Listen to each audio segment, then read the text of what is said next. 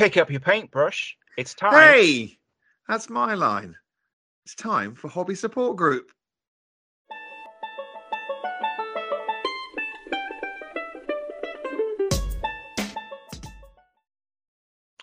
Hello, Andy. It's brilliant to see you again this morning. How are you?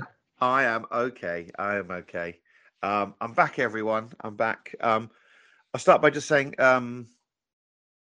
thank you to our Patreons. Thank you very much, Aidan, Dave, Ed, and Neil. You helped keep the lights on a Monday morning. Absolutely. You're really important to us, so thank you very much. I think you all know at home it's not free to run a podcast, but they help us keep the gas burning on the stove for cups of tea and that kind of thing. But yeah, it's wonderful to be back.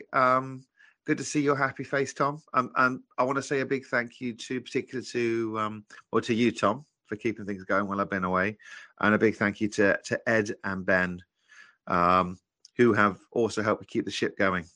And also Warren, who has stepped into the breach as well, helping us get the terrain group up and running amazingly.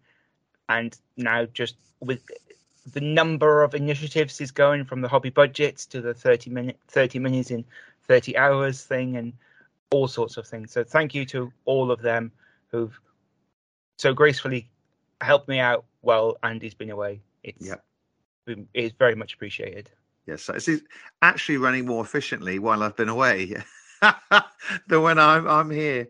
But thanks very much. And I just want to thank all the people that have helped me things going here at the podcast and have reached out to me just to personally console me. Not to get too maudlin here on the podcast, but unfortunately my brother passed away from what was a very brief battle with cancer. So just thank you very much for everyone that's reached out to me and looked after me while I've been away. But enough of all that. I'm really excited to start talking about toy soldiers and games and all that kind of fun stuff. So Tom, should we get this show on the road? Well, shall we jump into Hobby Progress then? And let's get on with Hobby Progress.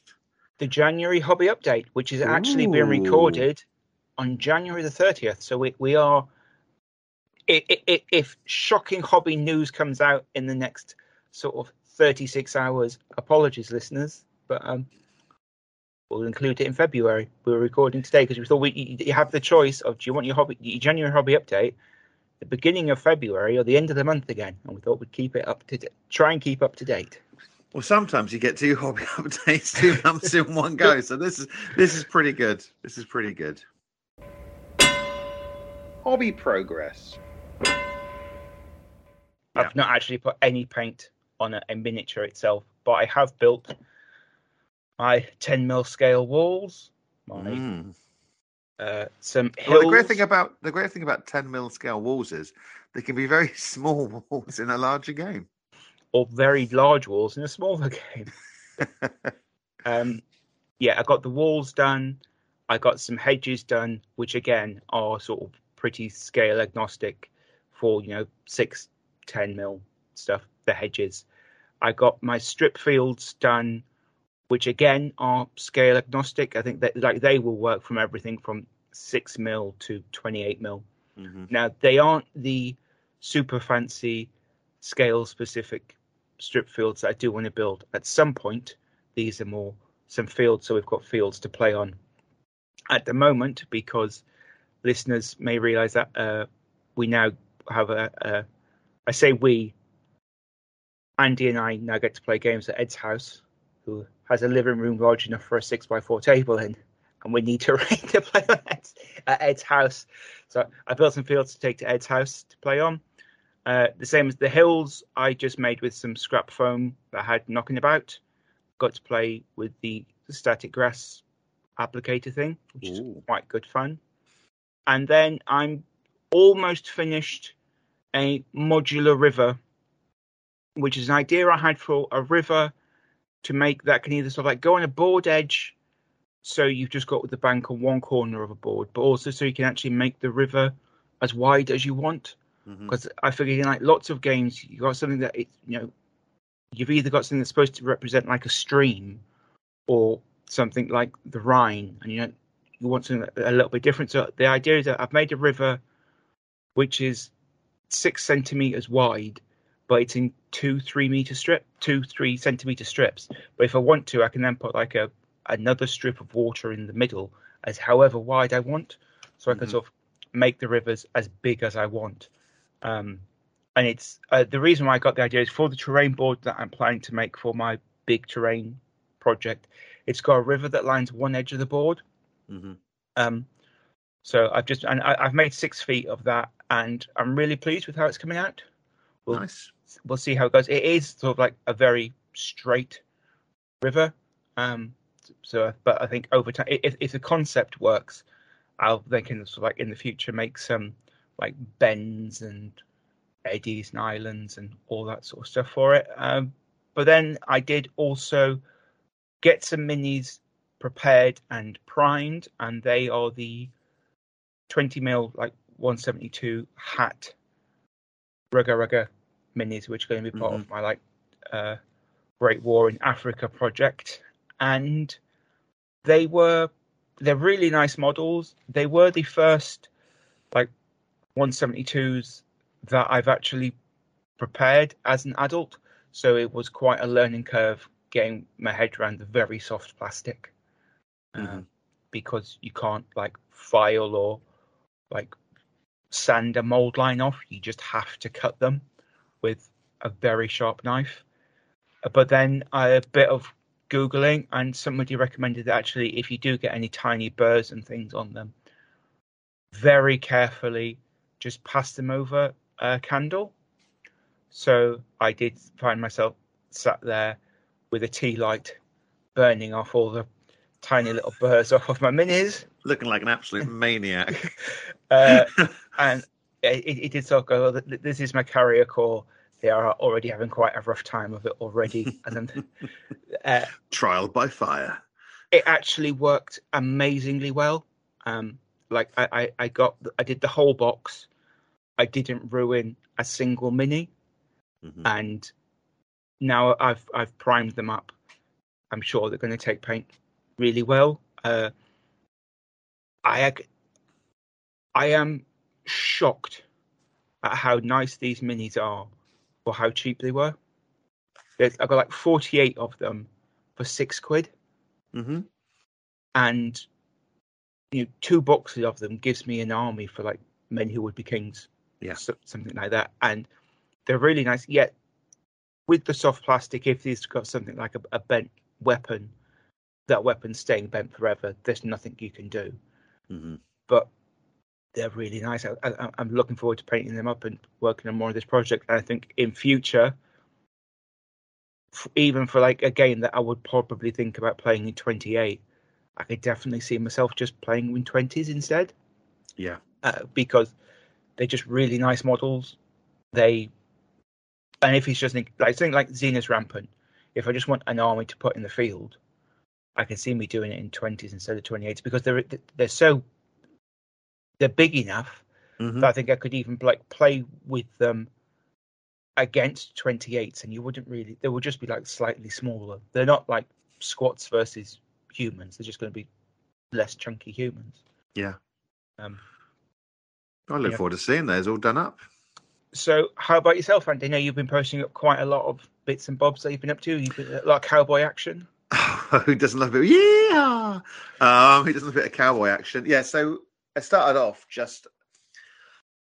I was just undercoating. I just hadn't got the time to been busy and things and start of the year and just undercoating, just going through. If I thought if I could do nothing else, I can get myself ready to have everything ready to paint. So I was going through undercoating on my 10mm and my cowboys and all my War Master stuff is undercoated now. So apart from my my Carthaginians and my War of the Roses stuff, everything else is undercoated. And I'm going to carry on doing that probably. I'll wait till it's cold and wet and it's entirely the wrong time to be priming miniatures. Now's the time to do it. So I've got most things primed up so I can just go straight to my cupboard and get that project out in the morning before I have to go to work and just do a few bits and pieces. But I'm actually doing my my additional troops for Many Would Be Kings, the French Foreign Legion, and the Moroccan Rebels. I got those. They were done quite early on in the month. I thought that it would take me longer to do them, but they just got them done, and then started working on those beautiful Black Scorpion cowboys. So if you haven't looked at the cowboys from Black Scorpion, dear listeners, go and have a look at their website because they did some really beautiful models on there. I didn't really need them. I picked them up last year. They had a bit of a sale for some reason. It might have been for Salute or something, 15 or 20% off. And I was like, I'm just going to buy, 15 cowboys because I want to. And I just used contrast paint. If I'm honest, I just did a couple in the morning and a couple in the evening, and you can get a couple of cowboys done with contrast paint in about an hour and a half to an hour. And the more you do, I did a bit of a assembly line. So I'd get out the dark brown, okay, that's a boots color for him. That's his holster color. That could be his hat. And before you know it, over about 3 or 4 days, I'd painted 15 cowboys. I wish I could get all my projects done that quickly, Tom. Well, that's the joy of when you're painting like gangs of things which aren't necessarily uniform colors, isn't it? Yeah. It's like, oh, that shirt color becomes that trouser color, and we'll mix that trouser and shirt color together, and it becomes the overcoat, and you just sort of you haven't got to worry about, is it the right kind of purple for his socks? Yeah. It doesn't really matter, as long as you're happy. And of course, it was really fun as well. Listeners, I love painting cowboys. I don't know why, but it's just good fun. So I've got another half KR case foam of cowboys upstairs with the other cowboys I've already got. So that was good fun. So with the French Foreign Legion, the Moroccans, and the cowboys, that was 2 projects ticked off my overall list already. So I'm already off to. I've done 2 of my 12, and if you can work out the percentage, what's that? Something. That's definitely some sort of percentage done. Yeah, I've suppose I've finished like 4 things off of mine. The hills and the river weren't planned, so they're just going to go as separate boxes. Also, yeah, so good start for us both for what we've been doing. Yeah, just setting myself up for the year. If everything's undercoated, I can just go straight there and paint. There's nothing more frustrating than going, great, I've got some time to hobby, going there and going, it's not undercoated. I've got nothing undercoated. So always having a few things undercoated is a good idea. And I didn't even mention, I moved my bases into a new plastic box. Sorted out my bases. I mean, that's definitely hobby, right? Definitely. I sorted out my collection of like flock and like ground cover into different tubs, which is a load of different dried teas and stuff like that, and coffee grounds of different. Isn't it that's just like your kitchen by the kettle? It is. It's like me and the wife drink a lot of like different tea and stuff. I save all the tea bags, have a little line what they all dry up on, dry them all out, put them in tubs. It's brilliant, different ground cover. I just worried that drug squad are going to come in and find all these weird piles of herbs and lines on in your kitchen. Like, what's this? Prevents you having it saves you going, because you don't always want like the full aromatic gaming experience of like the jungle made with industrial quantities of Italian seasoning. So you open the tub. Surely you need to base the Italian army with Italian herbs and spices to get the real, aromatic. So, working through our oval lists, have we purchased anything to add to them this month?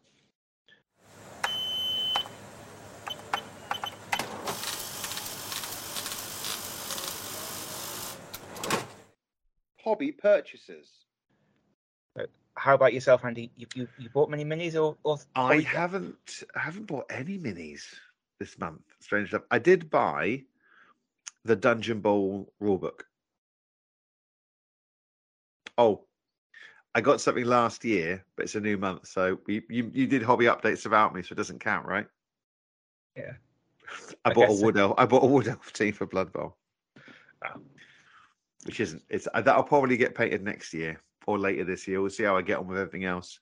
But I just like to pick up a Blood Bowl team again, don't play Blood Bowl very much. I just enjoy painting Blood Bowl teams.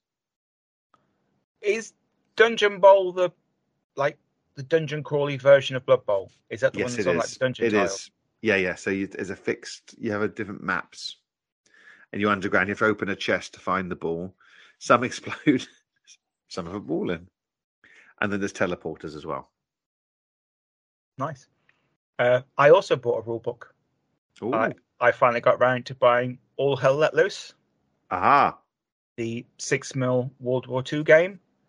Bought the softback hard copy from War Games Vault for I think £15. Really, That's all right, isn't it? Yep, really looking forward to playing it. I like the option that it's in softback, so you don't give yourself a hernia looking around some huge tome. Absolutely.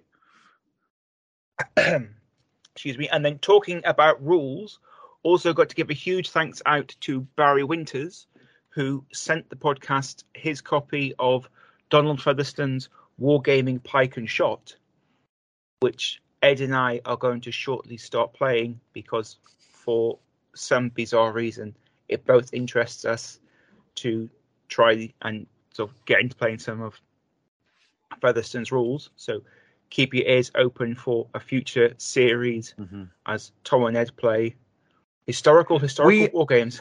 We are at the cutting edge of what the kids are down with. Yeah. I'm telling you now, Donald Featherstone's Pike and Shot is where it's at. Hey, it might be. You might play it and find this is like the best game you've ever played. But only one way to find out. I do like that it's one of the things I truly love about those Featherstone books is like you buy it thinking it's coming at it from like today. You think it's going to be a rule book that like tells you how to play a game. Oh, simple summer child. Oh no, it's not just a rule book. That like the actual rules are sort of like aren't really there are no sort of real rules in it. It's just a history book which tells you all the battles and things. And then in the appendix at the end, there's sort of like a page and a half that briefly explains sort of like a few rules and concepts. You may want to roll dice when shooting to see what the effect is. Oh, thanks.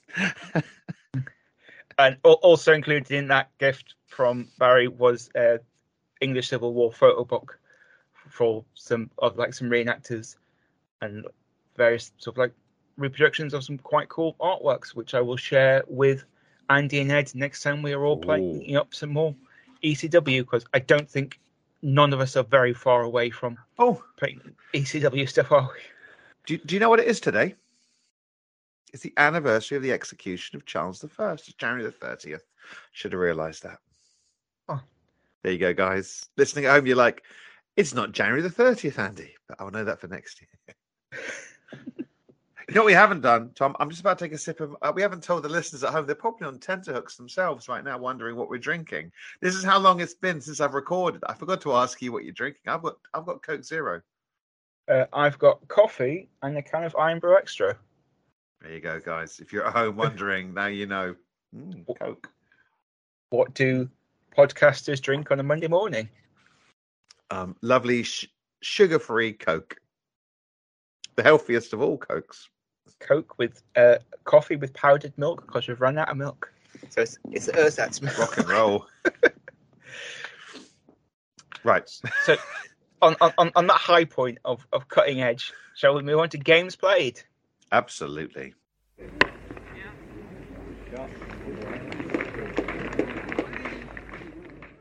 Games we played. I know at least one game we've both played is some Keyforged, because we played Keyforged together. Yeah, we did.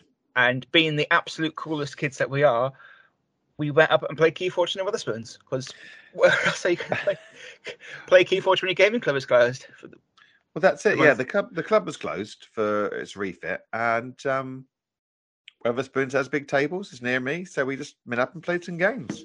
And how did that go, Tom? Really well. I think I won 2 of the 3. Did I win 2 of the 3 or 3 of the 4? 3 of the 4. I was struggling. Against you. I'm blaming my decks. That's what I'm doing. I'm blaming. I was using a couple of decks. I tried going back to the very first decks I had opened when I started playing Keyforge, and I knew they weren't the best decks in the world, and they lived up to my expectations. I'm really enjoying playing like these games that we're playing at the moment with like our technically subpar decks, because I actually find, in a weird way, the games are more fun when you're playing with two rubbish decks which can't really do anything very well. It's sort of like when you've got like a deck that does something like captures loads of amber, but then it's got no way of actually like doing anything with the amber once it's captured. Or things like, right, I'm really good at just destroying all your creatures, but I've also got no creatures of my own. So it sometimes flips like the other side, like the game we played before Christmas, which took about an hour for like one game. I think you just need to have decks that are equally sort of measured up, and if they measure up to each other and they are a good pairing of decks, that's fine. So if you both have good decks, that's fine, and if you both have bad decks, that's fine. It's when you have that mismatch of like one has loads of really great artifacts and the other deck has no artifact control at all, and you're stuck going like, oh well, what can I do here? Yeah, that's the problem. Or you've got like a deck of, I've got like 8 artifacts in this deck. Brilliant. I've got nothing to really use them on. It's just all the artifacts. But that was it. And then the other game I played this month was some Pikeman's Lament with Ed. And listeners can listen in next week for a live battle report that we recorded from Ed's house when we were playing that on Thursday. Was a huge amount of fun. Was actually the first time in my entire life I've taken a day off work and gone and played toy soldiers during the working week. And you haven't lived, Tom. You haven't lived. The joys of being self-employed. It was most civil. It was a lot of fun. We got to play on Star Fort, and it was the penultimate game of like the mini campaign we've been playing from like the English Civil War in our Pikeman's Lament series. Was a relatively crushing parliamentarian victory. For a change.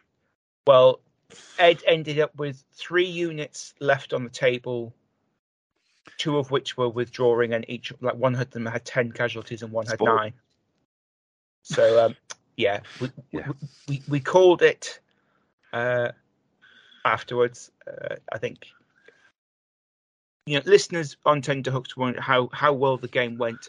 We'll say I lost 1 unit of cavalry after it killed itself, killing too many of its units. Its weapons became jammed with their dead bodies. They tired themselves out. No, they didn't actually. It was that joy of Pikeman's Lament. Basically, my cavalry charged his cannon. The cannon managed to like poke one of the cavalrymen like in the eye with a dirty sponge, doing 1 wound, which then sort of just hampered them for the next 2 turns. So it was a great game. Really nice to play actually at Ed's house, and Pikeman's Lament. It's a great game. Looking forward to playing more of it later in the year after we've taken a brief tour into Warmaster for a couple of months. Incoming. Yeah, we hope to do more sort of live battle reports that we're going to try and do a bit more of in 2023, is actually talk more about games. The thing I find is that when I play games and then we come to review them, I can't remember it as well as I can in the moment when I'm playing it. You just sort of maybe knew some of the nuances, but hopefully that's something we'll try to do for you. Well, I think it's the benefit of playing like during the daytime, because like the game me and Ed played, it did probably take about 4 hours. Mm-hmm. But it's a half an hour battle report that we did just at the end of each turn. But taking that couple of minutes at the end of each turn to have a quick chat about what he did, just sort of like slow down your game and makes it impractical to do when you're playing after work in the evening. But if it's like the weekend or something, we're definitely going to look to do more of it. Well, talking about games played, going to Ed's house and playing in Lady Hamilton's gazebo. I also went round to Ed's and played a game during the day, but it was my day off on a Monday, and I popped round to Ed's and we played Many Would Be Kings. That was my French Foreign Legion versus my Moroccan Rebels again, and Ed had decided to take the part of the brave French versus the Moroccans. I was Moroccans because he was looking for a game to play, do some Crimean War actions, and he thought that Men Who Would Be Kings would work quite well. And I think the feedback from Ed was that yes, it would work well, but maybe a couple of tweaks here and there. It was a really good game. Ed's dice rolls were far superior to how they've been with Tom, I'm glad to say, with my camelry taking a real pounding. And there's an ugly guy as well, because he rolled for the officer traits. So please know Mr. Ugly was still there in a cavalry unit now. And I had a guy who was chosen for greatness, and he could not pass a check to move into range, which is was a bit frustrating. I'll make my leadership test. Can I get Zakshin off to move? No, I'll just stand over here. But I think that's the thing. You get more men. You can't necessarily actually get any orders off. It was a very close game in the end between me and Ed. And I think, obviously, I won in the end. It was very close. But I think if my units had started a little further away, I think it would have been it probably would have gone one turn longer, and then I think it would have been a little closer. But that's why we play dice games, because nothing's certain in life. That was really good fun. And Ed and I also played Keyforge. So we are doing a little experiment. So we bought some decks, bought 5 decks. We opened one first of all and went, if we don't like one of our 2 decks, we have this spare one. And it was quite interesting because we opened it and it was the lowest SAS deck I've ever seen in my life. We put it down to the side. Well, we always swap for that one. And then we both opened the deck, and then we got one that was about 73 SAS, which is pretty good each. And for those who like to look these things up, mine was Erky Sov Loudspeaker Murphy. If that's not a procedurally generated name, I don't know what is. And Ed's was Nepheh, Nepheh, Ruins Soothsayer. Nepheh. Again, procedurally generated names. Yeah, you tell me how to pronounce it. And we decided we're going to play 36 games against each other using the same decks. That's a commitment. It is a commitment. So the idea is that Ed will learn how to play his deck really well. And he's already getting better from we're about 6 games in against each other at the moment. And just learning how the cards work in his deck and learn the procedure of the game. We're just much faster than when we first started already when we play against each other. And we'll see where we get to at 36 games. Watch this space. I might have to join in on that one with you and do something similar to actually learn how to play a couple of decks. Yeah, and they are quite evenly matched, which is lucky, I think. But yeah, that's why we opened a number of decks, and then we chose the ones that we liked the look of the best. So you could kind of get rid of the one that looked a bit less good. What was the lowest? What was the SAS rating on that low deck? It was 51 or something. It wasn't 38. I've seen 38 online. And I've got a 46. Well, that's pretty bad. It took that 80. It had a close game against that one that you've got in the 80s. 80. I got an 85 SAS. Which yeah, we played against, and it did make me think maybe the SAS ratings aren't necessarily all that. No, they're not. They're not. They can't possibly. There's no replacement for no alternative to just actually playing your deck. Although it does help if you have artifact control and board wipes and amber. There's certain things that are beneficial, but knowing what your deck can do, I think, is the most important thing. Yeah, and not cards that just destroy all your own creatures. Or getting the card was the one where you sacrifice humans to do this thing, and there's no humans in the deck. Oh, this literally can't use. I need this card to use it, and I don't have that card. Great. So yeah, loving Keyforge and loving Men Who Would Be Kings. And hopefully, we're going to be playing some War Master soon as well, aren't we, Tom? Yes. So actually, starting on Wednesday down at Bethnal Green Working Men's Club, we're starting playing War Master Revolutions.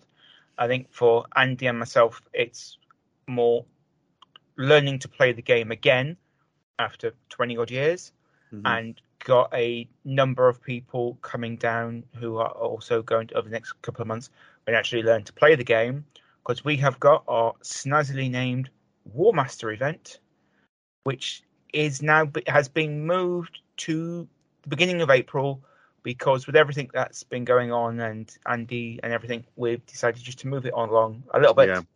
So yeah, we've had a number of requests from listeners saying that they wanted to join in, but just March was not going to be enough time for them to get things ready. So we're going to move it to April.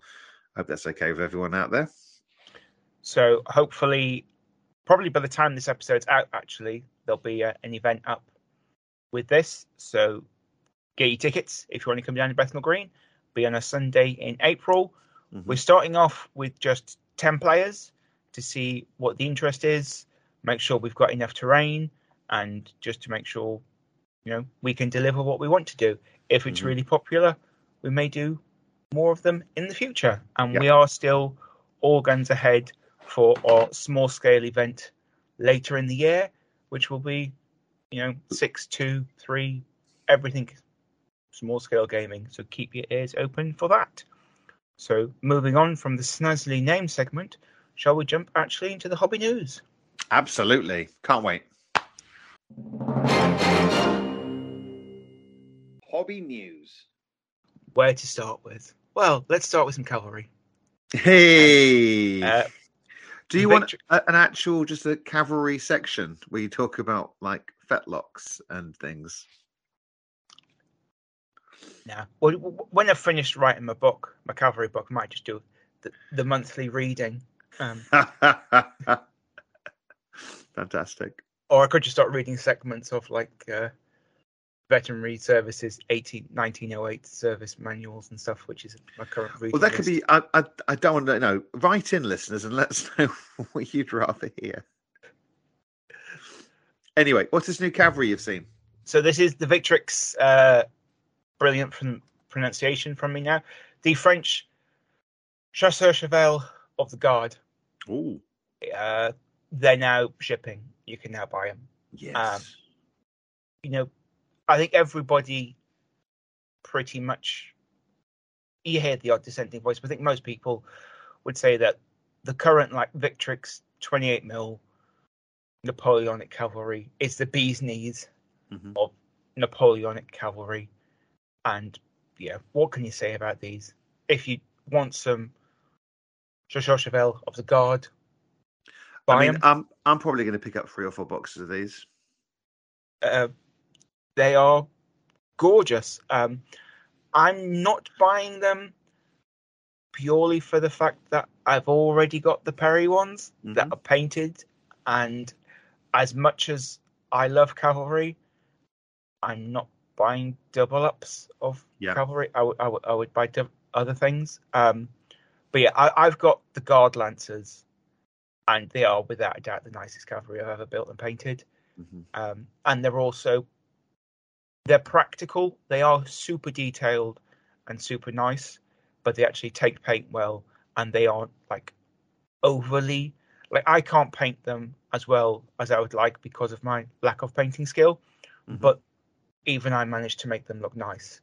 They're they've got the raised detail and things on there, so you can do 3D coloring in on them and still make them look really nice. Yeah, fantastic. So that's that. Then moving on to Blacksite Studios. For fans of incredibly current horror cinema, you have the Robotic Killer Doll, legally distinct, from the Megan movie. Is that Morgan? Morgan, wrong name, pronunciation. And for fans of 90s action cinema, The Mummy Hunters. Ooh. Which are a couple of... Sounds like you might watch that on YouTube.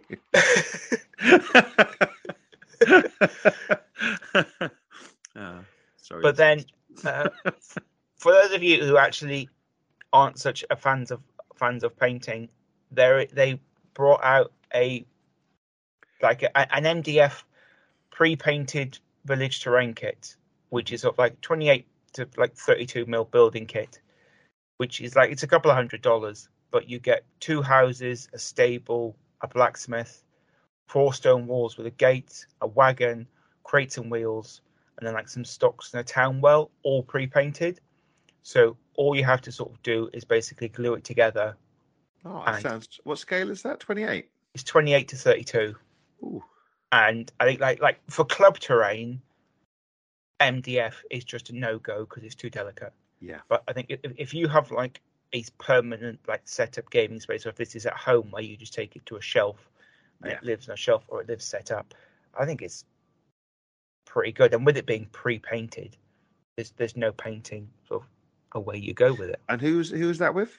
It's Black Site Studios, which are like an Studios. Australian company, and it's I quite like. I have never bought any of their stuff, obviously because they're in Australia, but some of the stuff they bring out, and like some of their MDF kits, they do a lot of like what I would sort of describe as almost like MDF table kits, like really big. Like they do a train station, like a metro station, a shopping mall.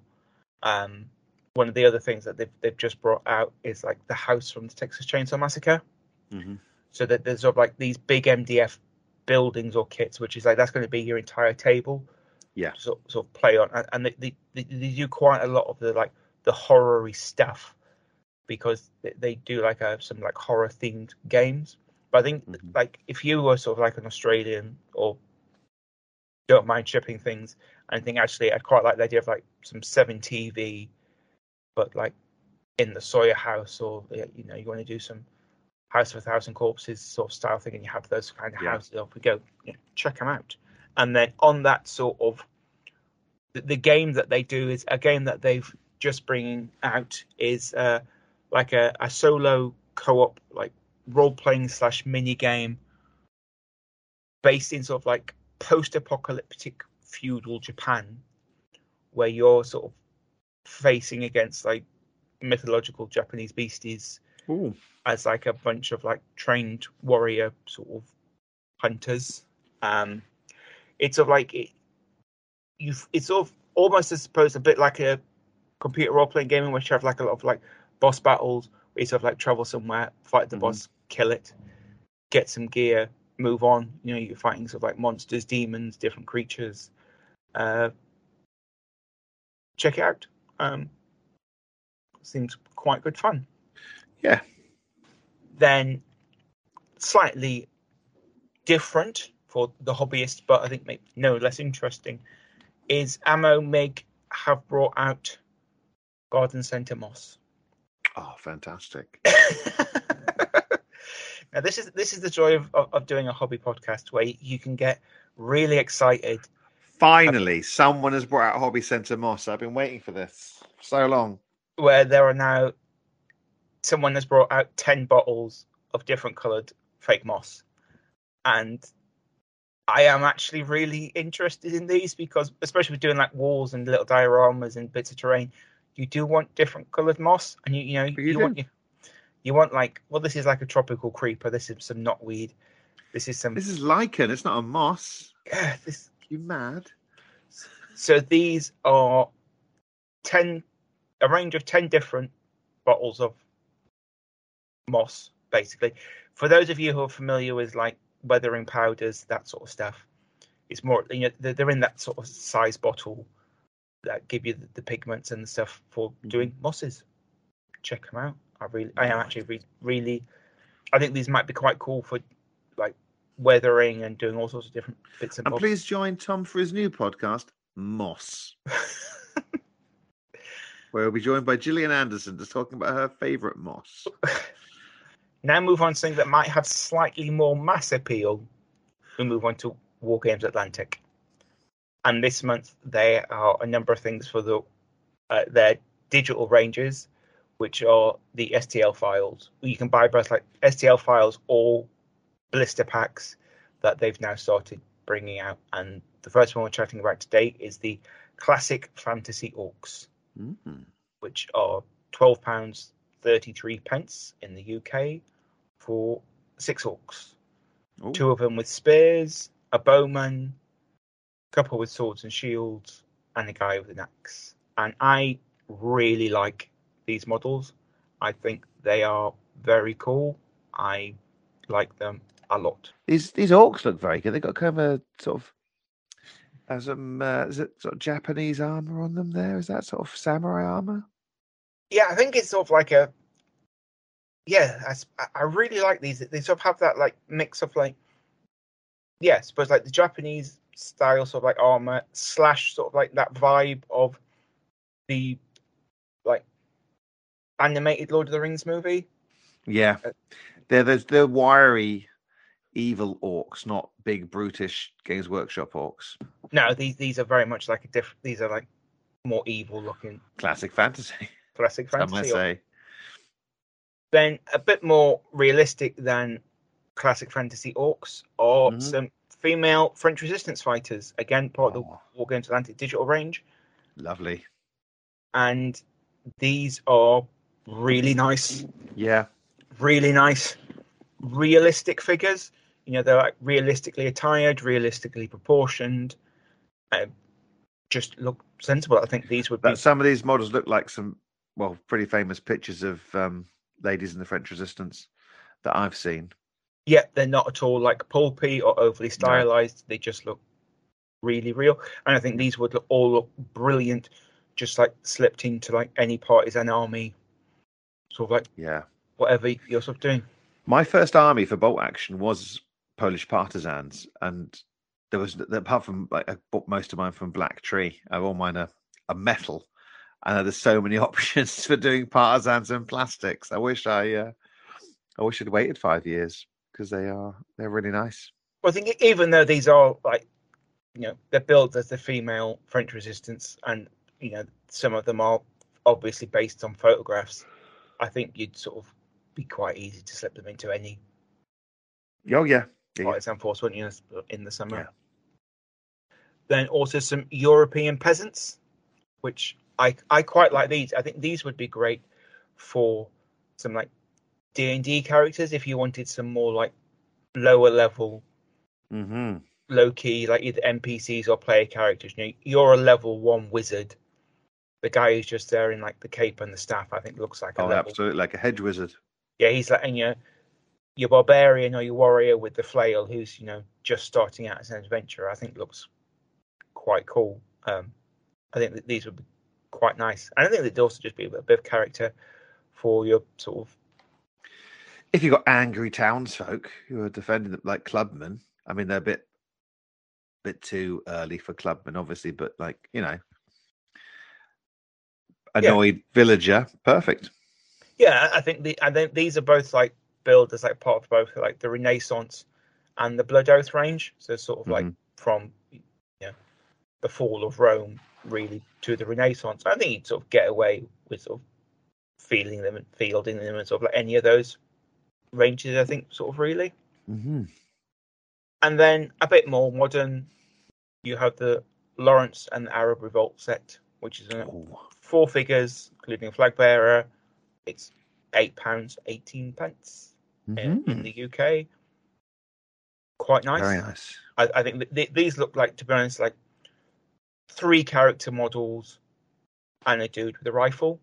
And I think most companies, you'd be paying not much less than that for just 1 or 2 of these models. I think, you know, they look nice models. Talking about lovely models, move on to Great Escape Games and the Norwegian World War II infantry, because I know everybody out there is sort of banging down the doors of model companies to release the Norwegians. Well, I've been watching on Netflix. I forgot it was Netflix. The Battle of Narvik, which was #1 movie this weekend, and I watched it this weekend. The Battle of Narvik. So, if you are looking to do the Norwegians, you know, stop the flow of steel through Narvik, then this could be for you. We have both spoken quite a lot about doing a Norwegian World War II campaign, haven't we? Because I want to do the Germans in Norway, and you've got the Poles. Yeah, exactly. Norway. There's not many places you can use Poles in their own uniforms. After the initial part, yeah. So the first wave that has already been released is 2-man rifle squads and a 4-man command section, and they are available separately or as a platoon in the box set. And Wave 2 is going to bring the support weapons. So these are from Great Escape Games. Yeah. I've got the Hungarians from Great Escape Games. Yeah. They're really nice minis. I think that they're sort of like great, sort of like they're at that good point, I think, between like characterful minis, decent sculpts, decent price, decent range of sculpts. So like I made like my Hungarian army, I've hardly got any double up poses. Yeah. Like the brain, and because they do enough support weapons and all the bits and pieces that you need, you can sort of like field an army. Well, actually, my Hungarians have got no double ups at all because I've got cavalry in there as well. So you're able to sort of like field an army for what you want. And also, whenever they're released, they're shipped really quite quickly. So check them out. Then talking about something which is a little bit on the other end of the scale of World War II Norwegians, Mercer Minis have released their Brutal Beast Kickstarter. And this is, I'm going to say people probably with a slightly deeper pocket than mine for their hobby budget. You get all the new monsters that they've released if you back this for £800, which is technically less than half of the retail price of what they currently are, because the retail value for them is £1,680. Because like Mercer Minis, for those of you who don't know, I think sort of like they do like individual monsters and like squads, but I think they pretty much specialize in centerpiece giant monsters for your army that you're playing. They if you want a really super duper giant, a giant dragon, some other weird giant creature, super demon, Mercer Minis, they do the things like if you want like a foot tall model, Mercer Minis are the way to do it. Yeah.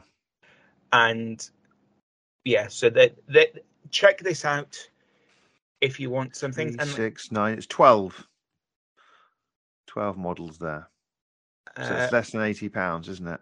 Yeah, it's less than £80 each, but also like if you want something like a giant two-headed giant, it's like it's £175, which is an awful lot of money for a model.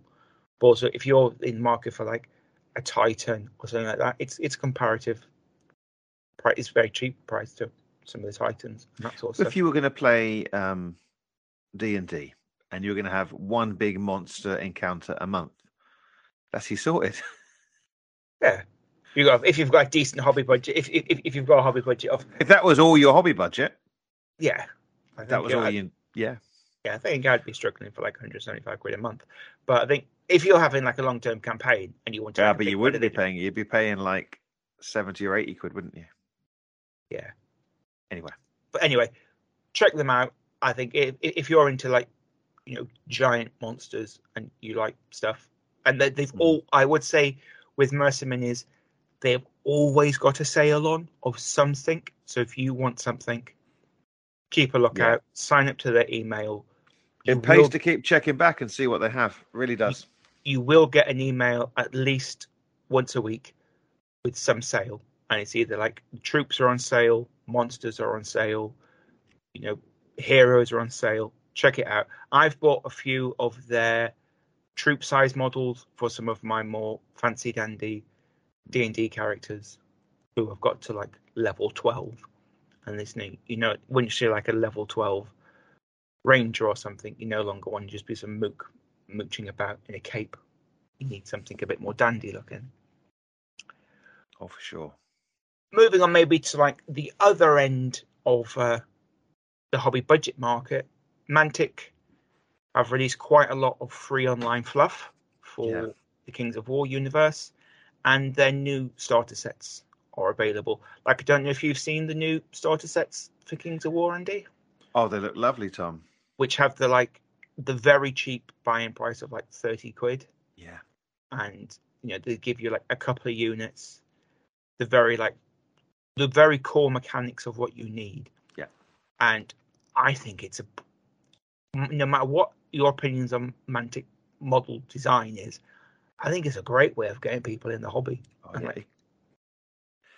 I mean, I think of things like Bolt Action, where you can buy a box of troops for 20 odd quid, and you could potentially make a starting force of that, or so we're about around £30 to start gaming, presuming you've got paints and glues and so on. That's great, because there are other games out there where you're just like, okay, I'm going to play Orcs, it's 1,000 points. How many Orcs am I going to need? And you like go, I need a bank loan to play this game. I think it's something that you can buy with pocket money. Yeah, I think pocket money gaming is a huge thing. I think especially if you're trying to like get somebody new into something and go, or a gift for someone. If you want to buy something, I mean, I love you, Tom, but I'm not gonna buy £100 gift. Sorry, no. It's like my wife doesn't get £100 gift, let alone you. No, and I think it's like if you can get. Like the way I never try and encourage anybody, especially like my friends, do you want to play this or play that? If it can't be played with, if you can't stop playing it for less than 50 quid, because I think over 50 quid, for me, even as a working adult, it's just too expensive a buy-in. And like most of the games I play, to be honest, probably have a buy-in of like slightly less than 100. Mm-hmm. There's very few games these days that I've spent more than 100 on, but looking around there, there's lots of games out there which have like the rule book is setting you back 50 quid before you've bought a model, and I think Kings of War and Mantic in general just sort of offer like a really great alternative. Go, you're 13, you want to start playing toy soldiers. This is what you can buy. I think it's a smart move. It gets people into your game. It gets people playing the game. And then they come back and they buy more models. Yeah, and you can buy, that 1 or 2 units a month or whatever. It's your birthday, it's Christmas. What do you want? Here you go. And as you said, like most of my friends for birthdays and Christmas, they get a book because I'm not buying them. Or what do you want? A Land Raider? Great, you can have a picture of one. You're not having.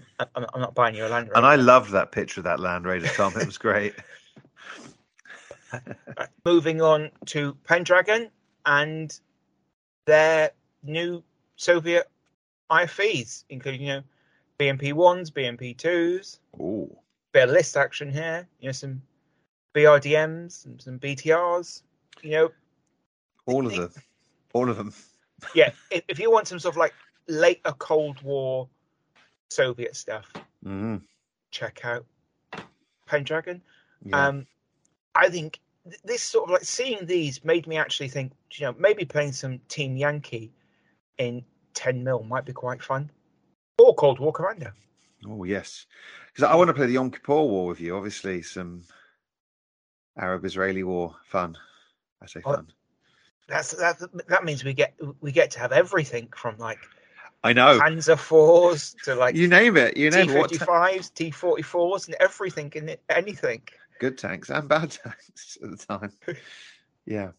So, it hasn't happened yet. Maybe 2023. 24, sorry. We're in 23 now, aren't we? I don't even know what year it is, Tom. We'll have to see how our overall lists go. Hopefully, we all blast through our overall lists this year. Next year, we can have more craziness than we do. Oh, sorry. I'm already looking ahead on the list, Tom. I got very excited about seeing they're doing wire spears and pikes.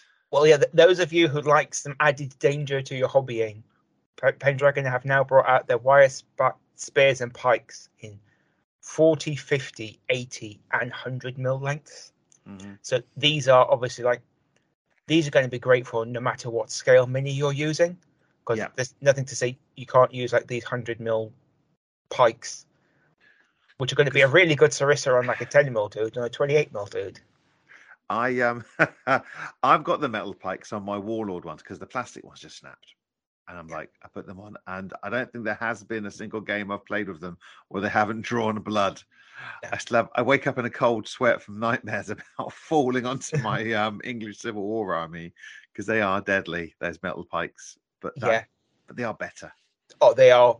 I might well try the spears and change them on my like 28mm cavalry lances. Mm-hmm.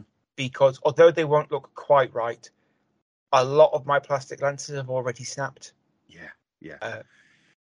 It's long, thin plastic. It's just, metal is better. Like a good metal, not soft, pliable, soft metal. A good strong metal is much better for a spear or pike or lance. Yeah.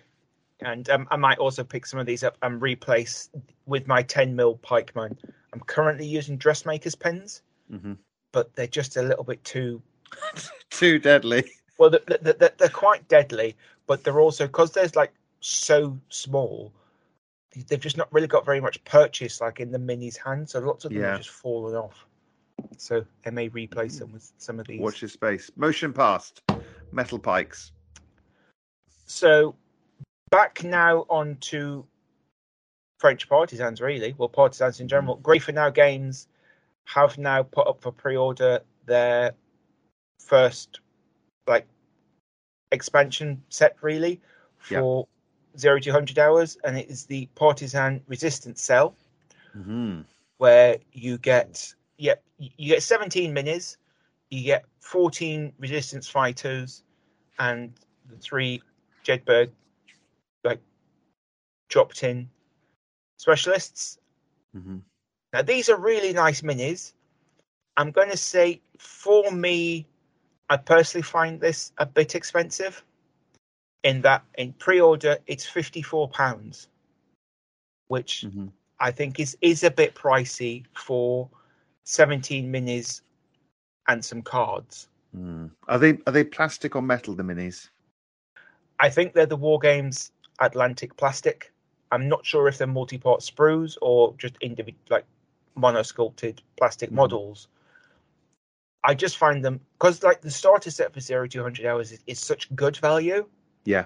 I like, this is the same price as the starter set, if not really? slightly more expensive. Oh. Which gives you, a lot more minis, a lot more stuff. So I may be wrong, and everyone's entitled to their own opinion. I just think, a retail price of £60 for 17 plastic models and some cards is a bit rich, but they are really nice models, and everyone's budget is different. Absolutely. Then moving on now to a Kickstarter that I saw, which sorry, I'm not allowed to make happy noises before you've told people what it is, because I should explain to the listeners that Tom prepares the list of the hobby news, and we send each other stuff, but the stuff that he doesn't necessarily tell me about till I see it, and then he controls the scrolling. So sometimes it's the first time I've seen it and it scrolls up and I am genuinely interested in what he's scrolled up. And this is one of those occasions. Anyway, Tom, tell him what it is. So this is on Kickstarter at the moment. Search for Kadesh Armies of the Near East. Now these are some STL files that you print, and they are for Egyptians, Hittites, Hebrews, and Sea People in 15 and 28mm, and these are just the printable STL files. And for €40 or £36, you get the pre-supported files. They're slightly cheaper if you want them without supports. And in that core pledge, you get the New Kingdom of Egypt and the Hittite Empire. You get Ramesses in a chariot. You get some other light chariots. You get Egyptian warriors, bowmen, axemen, some Libyans, and some Numidian skirmishers. You get Hittite skirmishers, some Hittite hordes, some Syrian bowmen, some Hittite spearmen, some heavy chariots, and the Hittite general. Then, as an unlock, which is already unlocked, you get an Egyptian camp, a Hittite city, Egyptian royal guard, Hittite royal guard, Numidian spearmen, Scythian light chariots. Then, you get for the Sea Peoples, which is also now unlocked, you get 5 spearmen, 5 warband, 5 skirmishers, 5 warriors, a Sea Peoples camp, which is a ship. You then get the ancient Hebrews, which are also unlocked. Sorry for the list listeners. You get 5 warband, 5 spearmen. Our listeners love a list. We know that by now. 5 skirmishers, 5 Hebrew heroes, which are very cool. And an Ark of the Covenant. I say the Ark of the Covenant, not a Ark of the Covenant. The Ark of the Covenant. And then that's all currently unlocked. And then these are all these are all included in your pledge, and they're unlocked as more people back it. Then also unlocked is they're now onto the dioramas, and you get a David versus Goliath, which is in the diorama, it's David beheading the defeated Goliath. You also get individual models of those, and then coming to unlock soon is like what's called the Death of the Pharaoh's Firstborn, which is like the Pharaoh in a chair with a child. Then things that may be unlocked in the future are like alternative command groups for the Egyptians and Hittites, some generic civilians, and then some sea people chariots, some javelineers, and some horsemen. And it's like, if all these goals are unlocked, it's possible that more will be added. I think it's quite likely we'll hit all these goals. Like the final thing to unlock is the Kushite horseman at 19,500 euros. Yesterday, it was already up to like 14,000 euros, and it's got another 15 days to run, I think. Spoilers, Tom. I know they're going to get another 36 quid from someone. Yeah. I think if you've got a printer or you know someone with a printer, this just seems like a no-brainer. These are four armies that I just want. Yeah. You know, and because you've got like, there's enough, even things like the spearmen, right? You've got 5 dudes in there. So you print 4 lots of that one unit. You're not going to notice the double ups. You sort of got that they're all pre-supported. These just look great, and with them in 15 and 28, these are for anything you want to play with. Really, I'm quite impressed in these. I'm thinking I'd play 15. Obviously, I think they'd be brilliant in 15. I think this has like DBA army sort of screaming all over it, that sort of thing. Anyway, so check that out. Glad that you're interested in those. Then also another Kickstarter that's going to come out soon and to keep an eye on is from Studio Historia, and they have released some of the previews for their upcoming Sons of Yamamoto Kickstarter. Mm-hmm. These look really nice as well. Like, if I didn't already have 2 World War II Japanese armies, I might be looking at these, but these look really nice.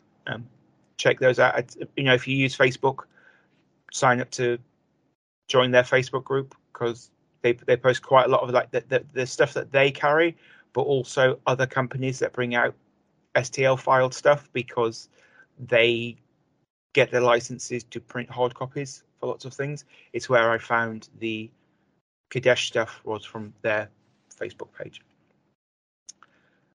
Moving on now to Bacchus, and probably in big news for Bacchus, and it's the War of the Spanish Succession. Hey, the Polymos rules for the War of Spanish Succession have been re-released. Now, the rules themselves are exactly the same, but the presentation and sort of style of it has been brought up to sort of like modern standards. Mm-hmm. So this could well be a 2024 list in the future. Who knows? I'm not buying it now because I've not got time to be printing any more 6mm stuff at the minute. I don't know who you're going to rope into playing that with you.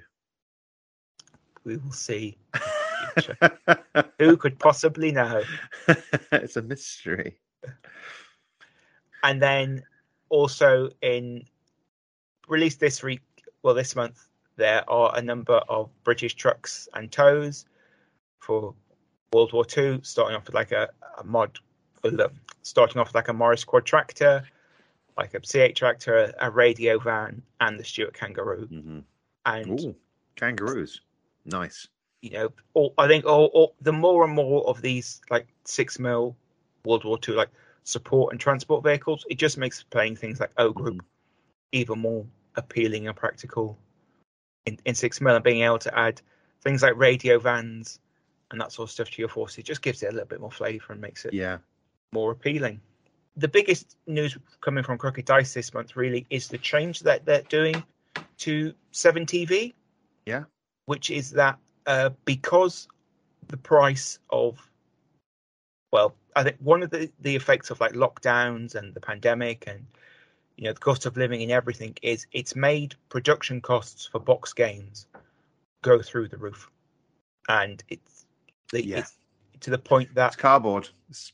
Yeah. Can't get the cardboard, and it's made the cost of them like reproducing the 7TV board game style box games prohibitively expensive, and so they are moving on from the previous rule book sets of like how each boxed set had the rules to being replaced by a single hardback rule book, which will be like the definitive rule set for like 7TV. So rather than there being sort of like as it currently is like 7TV fantasy, 7TV pulp, 7TV apocalypse, inch high sci-fi, there's just going to be 7TV, the core rule book, which you will play all of those sort of games, and then the genre packs, which are the stuff that come out in the VHS packs, which will sort of like allow you to put more flavor on with those. Like in the spring, there's going to be a Kickstarter for the new rule book and an 80s genre pack. Now, all the current sets will still be playable with the new rules. Like the rules themselves aren't changing. So if you've already got fantasy, or you've got like the Old of the Fearless set, or Valley of Dread, any of those, you can still play them with the new version when it comes out. It's just those are all going to be sort of like cross compatible. It's just because sort of like at the minute, like some of those sets which have those starter sets, like the box sets which have sold out, you just can't get a hold of a copy. So like I've got a copy of Fantasy, but if you wanted to sort of start playing 7TV Fantasy, Andy, at the moment you might not be able to actually get a copy. So this means you'll be able to get the rule book, but also it will make it more affordable, because it means, I think for everyone, like you get that core rule book, and then like the Lurkers in the Deep feature pack came out, which I think you backed, didn't you? The features for that. Like it means if I've got the core rule book, I can start playing that with you without having to first pick up a copy of Pulp. Yeah, and like it gives more flexibility, and I think if it financially it works, then that's great, because 7TV is a great game. Yeah, I really like the idea, because I may well pick up the 80s feature pack, because why wouldn't I? But I sort of like this idea, and I think it's nice to see like a company sort of admitting, look, the way like costs and things are, just what we were doing was not viable, sort of continue in that format. So we're just doing something differently, rather than just going, we're just going to release it as PDFs or doing this. No, we're doing something that sort of makes it more viable in the long term. Which rather than just putting the cost up and going, these box sets are now like £100 each or something ridiculous, which just I think makes it a lot harder. Now moving on to Warlord. Now, first question, are we getting like a Warlord version of Finecast, or are they just going to carry on doing what is already called like the Warlord resin, which is what the Judge Dredd stuff is already in? It's called like Warlord resin trademark, because at the moment there's like a last chance to buy on a lot of the metal bolt action weapon teams, which are sort of being like the sale is, it says soon, actually like they're no longer going to be available to purchase from tomorrow, the 31st, because they will be returned soon in a brand new format and material. Ooh. So, because isn't it Cyanocast or something is the new way they can make plastic models? Does that use the same old molds, but it's a different technique? I have no idea. Well, I'm glad we both know about that. I hope that's been informative to the listeners at home. We both have heard of this term, but do not understand how it works. Now you know what we know. But I know there's a new way of doing plastic models in molds, and so we will. I guess we'll find out in a couple of days' time, won't we? I guess we will find out. Is it something different or something new? Then, in stuff that we definitely know is coming out, there is the Valentine Mark 3 and 4, which is nice. Which is a really nice tank. And then in the 28mm World War II like Commonwealth truck game, we're also getting the Chevrolet 1500 weight and the Chevrolet 3-ton truck. Yeah. Really nice, especially the 3-ton one for those Canadian players out there. Oh yeah. I think these are really cool. I know, like, I haven't played hard. I didn't play any bolt action last year, but when I was playing a lot of bolt action, one of the things that you were sort of like really struggling for was a range of different trucks and transports to sort of represent what was actually using, rather than just using, I've got 4 or 5 of exactly the same model. It's everyone's driving Opels. yeah, captured it. Which sort of makes sense for some things, but when you're trying to sort of like represent like a unit, well, they've just got like this ragtag bunch of different trucks that they've acquired, commandeered, stolen, found lying around. Having a broader range sort of mixes up. Then for the Windy Boat Game fans, you can now get an official HMS Victory. Oh, nice. And this is sort of like quite nice in the way that they've signed a license with actually the National Museum of the Royal Navy to bring out like a Black Seas version of HMS Victory, and part of that licensing agreement is actually some of the funds go into restoring Victory and sort of keeping her as she is. Yeah, if you go down to the historic Royal Dockyards in Portsmouth, it's a fantastic day out. We're not sponsored by them, but I'm just going to say, as a museum worker, I really appreciate going around. You got the submarine, you've got Victory, you've got HMS Warrior, you've got the Mary Rose. Mary Rose is one of the best museums like I've been round. It's fantastic what they've done there. So do go and visit Victory. It's really, really good. That sounds like maybe like a hobby support group field trip day. We probably should. I've got a little. Actually, I gave it away. I had a little badge of Victory that I gave to my friend Ben that works on the Cutty Sark. So from one ancient ship to another ship, and there's a shop. There's a shop on the Victory. I wonder if they're going to sell it actually in the shop there. But I could almost see myself getting this at some point, maybe just to sit on a shelf and actually have a go at rigging one of these tiny ships without actually having to do a whole fleet of them.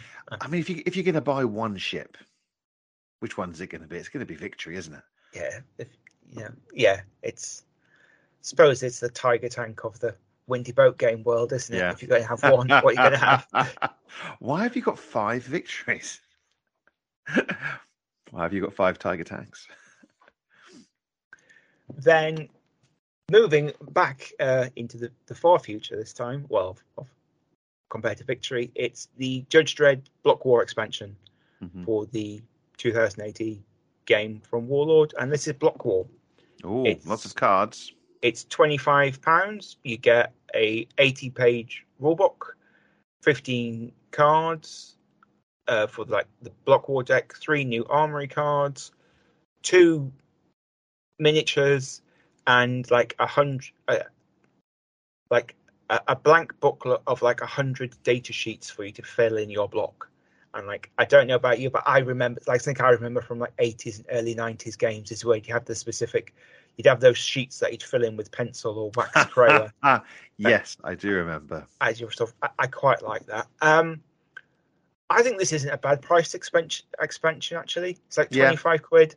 Yeah, you only get a couple of minis, but you're getting a rule book, some cards, this deck. It's not really about the minis, this one, is it?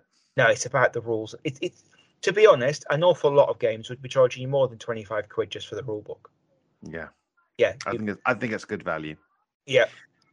And I actually like that this is being brought out because it means that the Dread game is still getting some support. It means it's not just being left to sort of like hang there or do its own thing, or it's like we've brought it out, that's it. It's good. It's a game I've got it painted. I want to play it at some point. Me too. Never get around to it. So yeah, I think this is cool. I think this passes what is the cost of a night out. If we both went for like even like a local pub and got a couple of pizzas each, it would probably be about £25. So if we had frozen pizzas and got this and played at your house, it'd be about the same cost. Yeah, it's almost it's almost the price point of going. We've played a few. Like, I'm not buying it because I've not played the main game. Yeah, if you've been playing it for a year and you're like, we've been playing it all the time and we're like a bit bored, we want a few extra things. It's a no-brainer, isn't it? Yeah. It's I just want. Yeah, it's a no-brainer. Now back to World War II, because I did these in the wrong order and I forgot to put all the World War II stuff together. Talking about Tigers and stuff, the Warlord have now brought out the new 250 kit for the half tracks, so you can make like a 251, 253, or the 250-10, and the kit includes a little Rommel if you want to make his command variant. Make the Griff, because everybody does. Now, I've got one. How many of those are knocking about? Oldie. This is a cool kit.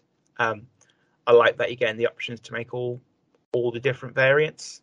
And I think, with all those extra bits, it's cool. You're going to have plenty of bits to knock in your bits box to make all sorts of different stuff.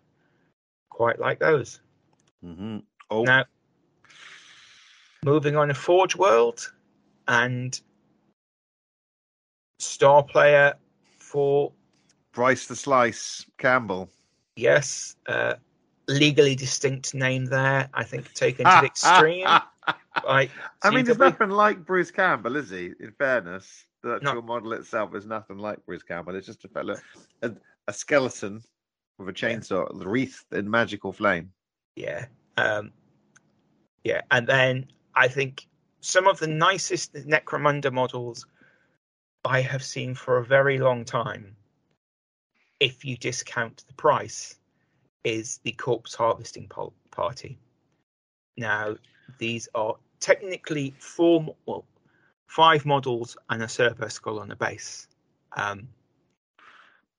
don't like them, Tom. I just really like the squat, sort of like Russian-y looking dude. I just think with the flag. Yes, like the flag and the coat. I quite like. What I don't like is the fact that these models are £50. They're not. I mean, other opinions are available, but I don't like the price, and I'm not too keen on the models either, if I'm honest.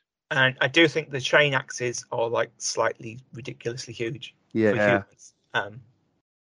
But I think the Servo Cherubim thing is a very cool Grim model. But that's from Forge World. In GW news, the new General's Handbook for Age of Sigmar is on the horizon, which that's sort of like their rebalance for Age of Sigmar that comes out periodically. Is it that time of year again? Time for a new GW rule book for something?